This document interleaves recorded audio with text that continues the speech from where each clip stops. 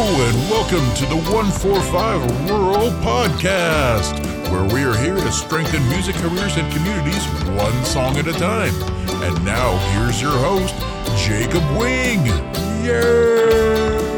Hey, everybody, and welcome to today's episode. We're just going to go over some mistakes I've made as an audio engineer and a musician, and hopefully we're going to break down what happened and how you can avoid that in your career and in your path forward so you don't make those same mistakes. So let's not waste any time. Let's get right into it. The first one is going to be one of those ones that's kind of the biggest embarrassment, and one of those ones where I definitely look back and do that cringe face of, oh no, I'm a little embarrassed. Or of course, the face palm. But back when I first started out, I recorded an album as a musician, and I didn't have much experience as an audio engineer. And I decided that I was going to be real original, and I recorded the entire album with a Tornado guitar. Now, everybody that just heard that, I guarantee you said, what is that? Well, for anybody that knows guitars, it's like an Ovation, but it's almost a knockoff version of that. It came off the same line that the Ovations were made on, but it has a plastic back. And because of that, when recorded, it kind of sounds like trash. Now, I will defend that guitar to my death. It has sentimental value to no end. It's what I learned to play on in the early 90s. And I've written many a great song on that I just love and cannot say how much it means to me. But because I thought it was going to be original, I chose to do all the songs in this. I did all the effects through it. And even though the album turned out okay, it was clearly a first album for somebody, but it really takes away from what it could have been. And because I was so eager to get it done, which I still stand by today, at least I got out there and did it, that's great. And I still look back at that, and that feels great. But I really wish I had thought that a little better. And I had. It's not that I didn't have guitars sitting around. And even one of those guitars we'll talk about later on this list. Oh boy.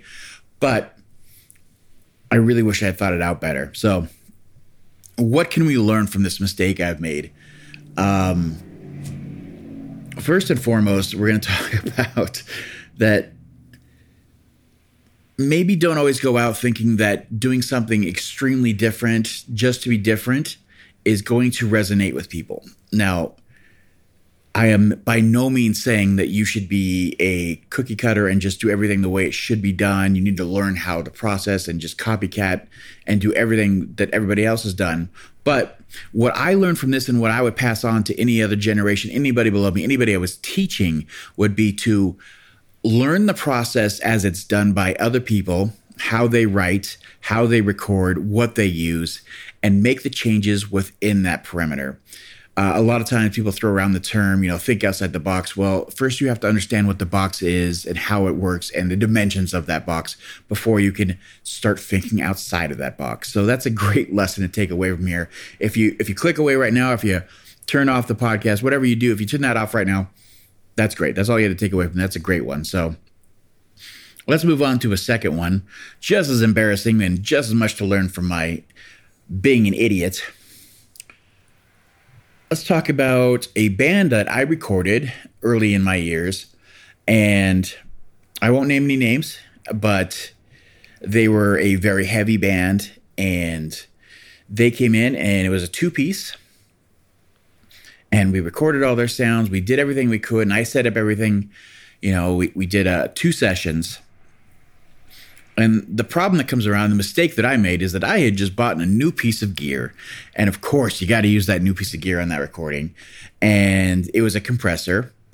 And I was so excited. So I put it on the snare. I'm going to put it front and center.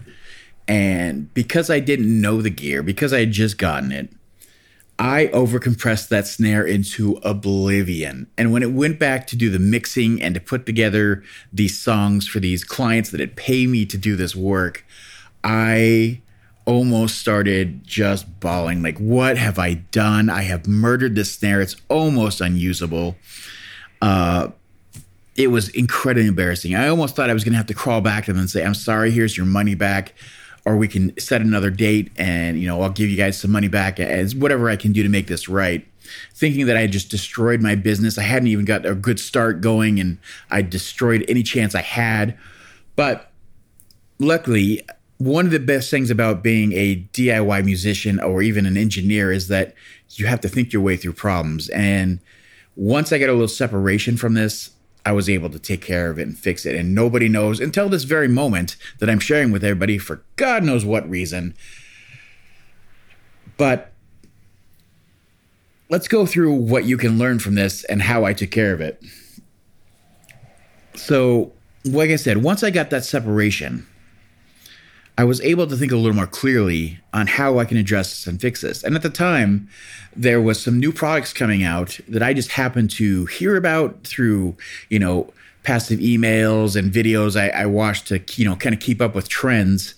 And it turns out that there was a sampler that had come out through Steven Slate, and it's called Trigger, and you could take something that it would take the sound and know when it was hitting, and you could replace that with a sample.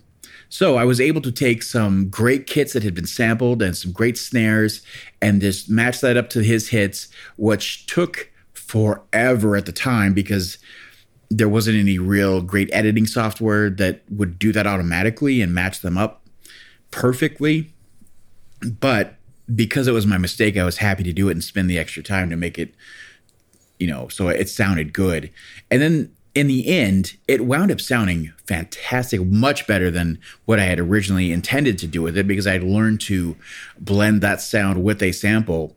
And it's something that I was able to use moving forward on so many records and so many clients that were able to use this in some of their work. So it wound up working out, and, just learning from that. So, something to take away from this is just to first, if you buy a new piece of gear, before you use it in a recording that you want to keep forever and share with everybody, or have a paying client to use it, make sure you make some personal recordings with that and work out how that piece of gear works. I don't care if you've watched endless videos or it and you've seen it and you've seen people use it. Until you get your hands on a physical piece of gear or even a plugin or whatever it may be, something new, make sure that you have had some work with it and you know how everything interacts with it and how to get the most out of that piece of equipment. And of course, a little extra bonus that you can learn from that, of course, is just in this line of work, whatever it may be. Like I said, if you're a DIY musician or an up-and-coming audio engineer, you're going to have to be thinking on your feet. So nothing's ever broken permanently. You just need to engineer your way around it. So that's some great advice for that. Let's move on to number 3. Hi there, and welcome to the ad break. We're just going to take a moment to let everybody know about our community of growing members, and if you'd like to be a part of that, just look at the info below and there will be a click there for an email sign up to join in and get your voice heard. As well, if you're enjoying this content, please join our Patreon at patreon.com/145rural. There you can join any of our groups, and you can add to the discussion of what topics we will choose that will help you and hopefully future members of our groups, as well as join monthly Q&As and other such benefits. Again, that's patreon.com/145rural, and we look forward to seeing you there. Now, back to that regularly scheduled episode, and enjoy that content. Thanks again. Okay, so for this one, it's something that I think about more frequently than I care to admit. And it's something that it's taken me a while to actually understand and learn why it bothered me and how to implement it in my future business and interactions with other people. And it comes around to just being honest and upfront. And what I mean by this is I've had a number of clients that have come through my studio that they're great fits. I can make their sound better. I know deep down that I can do something with their sound that is going to make the most of what they have and their talent and what they're bringing to the table. And I want to book it so badly that even when they say things that I know aren't true or won't come true, I wouldn't correct them. So what do I mean by this? Sometimes clients would come in and they'd be on either their second, third album, or maybe their first even, and they'd say something like, I can't wait to make this big so people start buying it and I start growing and I start, getting royalties, or I can live off this, those kind of things where they have the big dreams and aspirations and nobody's given them a perspective yet.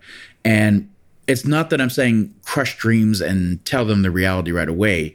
It's that in some of those situations, I think I should have been more upfront of saying, maybe we should have a talk before we get going about some real expectations of what your first album is like, what your first release is like, best case scenario and worst case scenario, and kind of temper some of those things instead of just being a part of it and letting them,